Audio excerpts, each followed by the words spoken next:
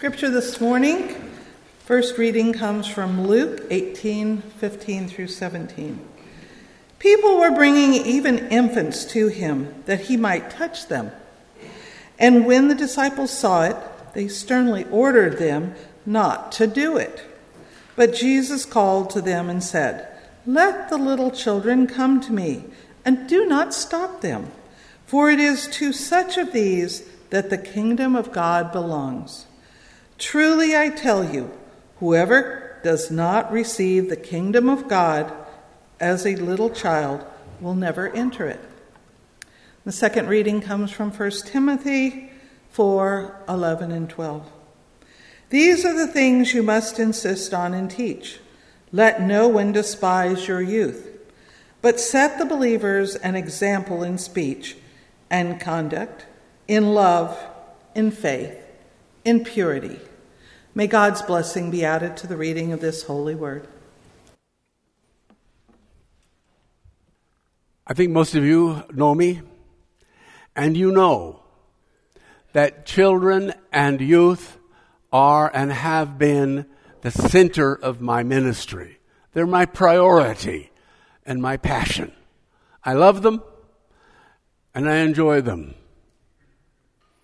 They are the center of my passion because I love them and enjoy them, but they are also the center of my passion because, as you just heard, Jesus commands us to love the children and accept the youth. It's a commandment for us. Both scriptures call us to include children and youth in the church just as though they were people. Well, of course, the truth is, in Romans times, children were accounted as even less valuable than women, who, of course, had no value at all. Children were less of value than slaves because slaves had value. Children were really not considered to be persons. A Roman, Jesus, ever the radical, changed the paradigm from children not even being persons to children being central to the life of the kingdom of God. He did the same kind of thing for women. He actually touched them and included them and blessed them. Changing the paradigm is very difficult, and it changes very slowly. In Roman times, children were just not valued at all. In fact, Caesar said of Herod this. He said, and apparently it's a literative in Latin, "I would rather be Herod's pig than Herod's son." Herod, being a good Jew, would never kill a pig. But Herod did kill his sons because they were a threat to his power. And under Roman law, he could kill them with impunity. Just get rid of them. They were a nuisance and he killed them.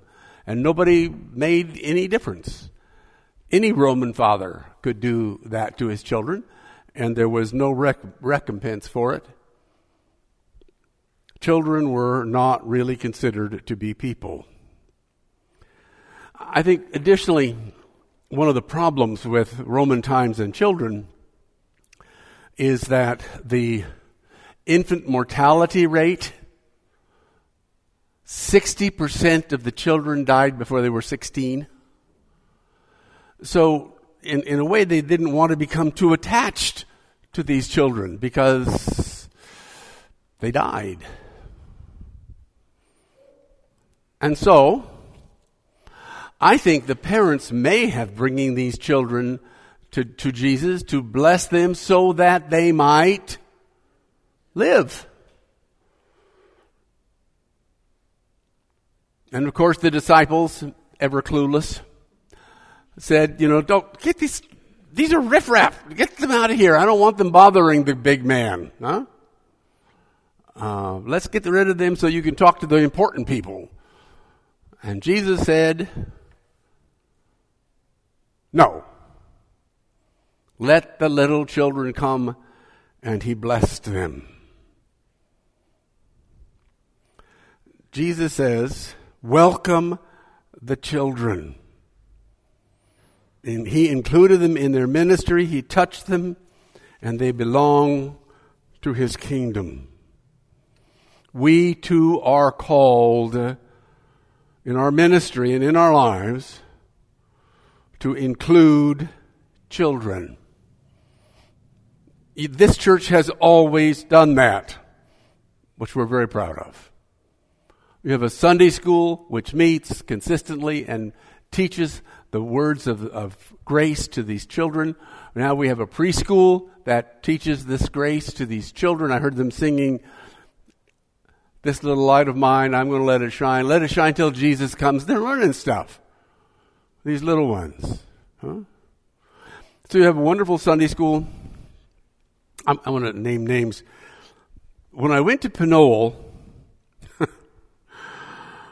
they were not buying any new Sunday school curriculum.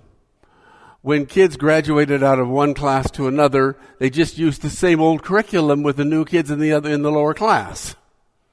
So they hadn't bought curriculum for years. It was getting a little shop worn. And the kids could tell, there's a value. Kids can tell when they're valued and when they're not valued, can't they? And getting ratty old Sunday school curriculum said to the children, "You're not important enough for us to spend money on you." I stopped that pretty fast. We're going to buy new curriculum every year, a new curriculum for these students because they are important. You're doing a good job with your Sunday school. You're doing a good job with your preschool. You're educating these children. But that is not enough. Children need to be a part of every ministry of this church. Worship, music, planning. Children need to be a part of every ministry of this church. It's an old joke, and you can tell it's old because it talks about checks, which nobody uses anymore. But the old joke goes: there are three noises no pastor ever minds in church. The first one is the ushers putting up extra chairs in the aisle for the overflow crowd. The second one is the sound of checks being ripped out of, anyway.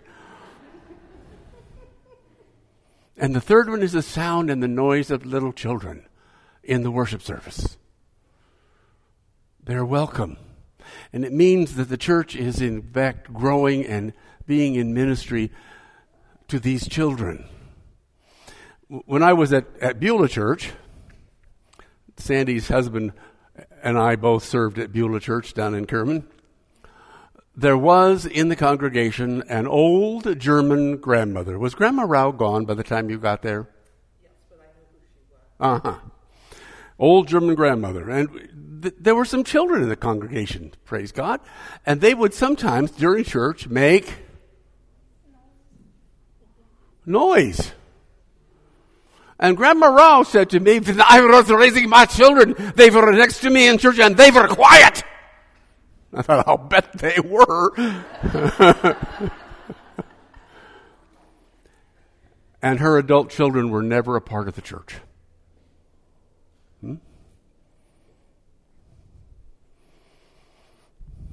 Children need to be included, even in worship. If a child is being noisy in church, be an adult. Concentrate on what you're supposed to concentrate on and let the children do what the children need to do. And also, if a child in church is through being in church, take them out so where they can be more free to be what they need to be. Huh? That's a blessing to everybody. but mostly to the child. As you saw this morning, I always did children's time with the microphone off. And I got in a lot of trouble for that from y'all. And I explained, y'all sit here during church, the children sit here not knowing what's going on, and they have to be quiet and listen. Just be quiet. Pray for these children while I'm talking to them. Pray for your children. I want a private time with these children where they know they are valued by the pastor. We're going to take some time to talk to them and let them be children. We had fun this morning. I do that. I learned some lessons along the way. One of the reasons I do that is because if you do it with a microphone, there are some children that learn to play to the crowd, make the congregation laugh. And there are some children who are shy and sometimes won't even come up because they're afraid the congregation might laugh. Better for us just to have a private conversation. I was amused today around the baptismal font.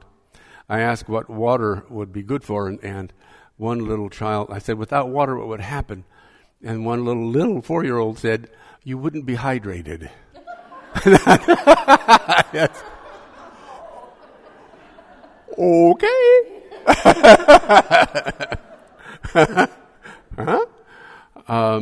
But that wasn't funny.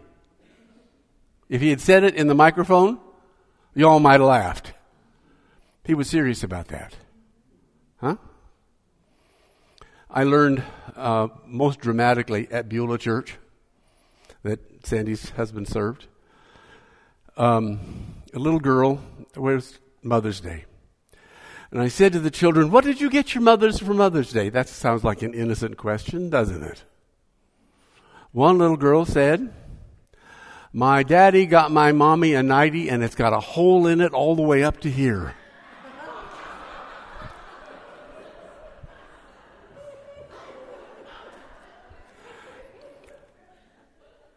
That wasn't funny. Because I knew her parents were having marital difficulties. And she thought her father had given her mother a defective present. I knew that. And I could talk to her and tell her, that means your daddy loves your mommy very much. But if it had been done on a microphone, the parents would have been mortified. The congregation would have laughed or been embarrassed. As it was, privately, I could talk to the child, assure the child, and send the child back to the parents without anybody being embarrassed. And then I sat down and giggled, but that's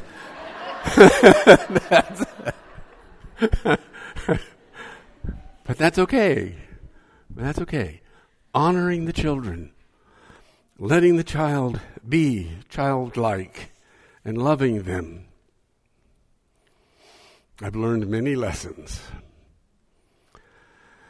I had told my daughters that they couldn't have communion until they're 12 because that's how I was raised. Were some of you raised that way? Not until you have confirmation or whatever, right? In Jackson, which means Lena was under 7, Pat under 6? Anyway. Yeah, under 6. She comes to me and she says, Dad, when everybody else gets communion and I don't, I feel left out, and I'm as much a part of this church as anybody else is. I said, okay. What is more inclusive? What is come to me, little children, than come to my table? Are children welcome at his table? He said, yes. Let them come to me.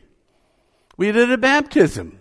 There are some folks who don't want to baptize people until they're 8, 10, 12 years old.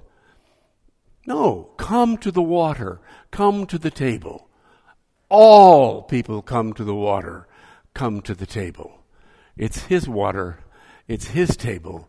And we all are children, and we all are welcome. Those who will come to the kingdom who are like children. Children are inclusive. When children play with other children, do they say, no, I'm not going to play with you because you're a different color? No. Not until they learn that they shouldn't. Prejudices have to be learned. Children are inclusive. Being a part of Christ's kingdom means being inclusive of everyone. Of everyone. No matter the age or size or race or gender or any other ism. Of such is the kingdom of heaven. Children have a simple faith. They trust. They trust their parents. And as a child trusts his parents, we are called to trust God with our lives, to have faith in him. We can do that as a child.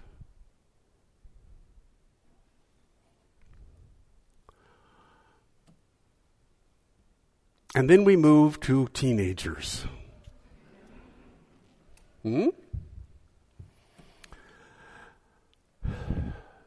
Timothy was a youth. And you know, if life expectancy is 35, youth is teenager. So Timothy may have been a teenager. Paul says, don't let people disparage you. Don't let people look down on you or discount you because of your youth. As a teen, I was involved in the life of the church. Went to a little tiny church, Farmington. I was, all through my adolescence, the usher. Which was great because I didn't have to sit down. I could move around. I stood out back. I handed out bulletins, right? And I couldn't go sit down when church started because I needed to be there to greet latecomers. Fold the bulletins, hand them out, take the offering.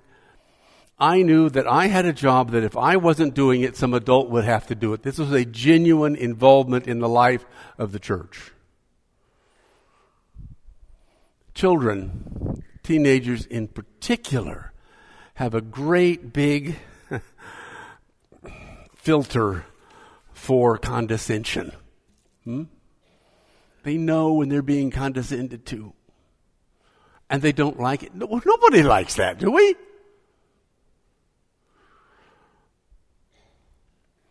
Paul said, do not let people discount you because you are young. Each church needs to find a way, a suitable way, an appropriate way to engage the youth in the ministry of the church. To seek, to find places where youth can genuinely serve, to be trained in leadership, and to take responsibility. Yes, we make sure that they go to SSP. We can make sure that they help with mission projects. They can even work at fall harvest dinner. They need to be involved in the ministry, in the choir, in whatever ministry the church is doing. The youth need to be involved in it in a meaningful way.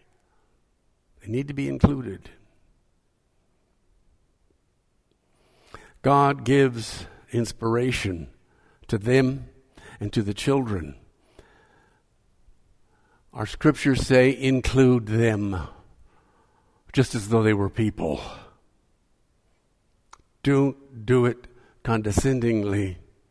Don't look down upon the children or youth. They are not the future of the church. They are the now of the church. That's the good news of the kingdom of God. Amen. And now may you go from this place, having been touched by Jesus' kind hands, having been blessed as a child. Go forward in his faith and in his love.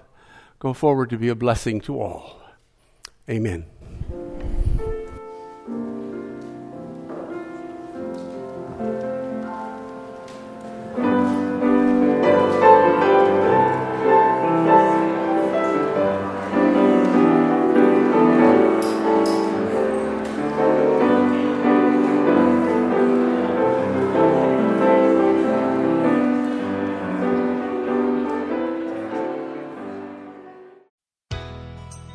Thanks for listening to this podcast of the First United Methodist Church in Turlock, California.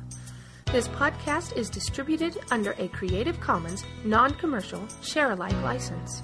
For more information about our church, visit www.fumcturlock or call the church at 209-668-3000. Visitors are always welcome. And now, may the peace of the Lord dwell in your hearts this day, and may God bless you.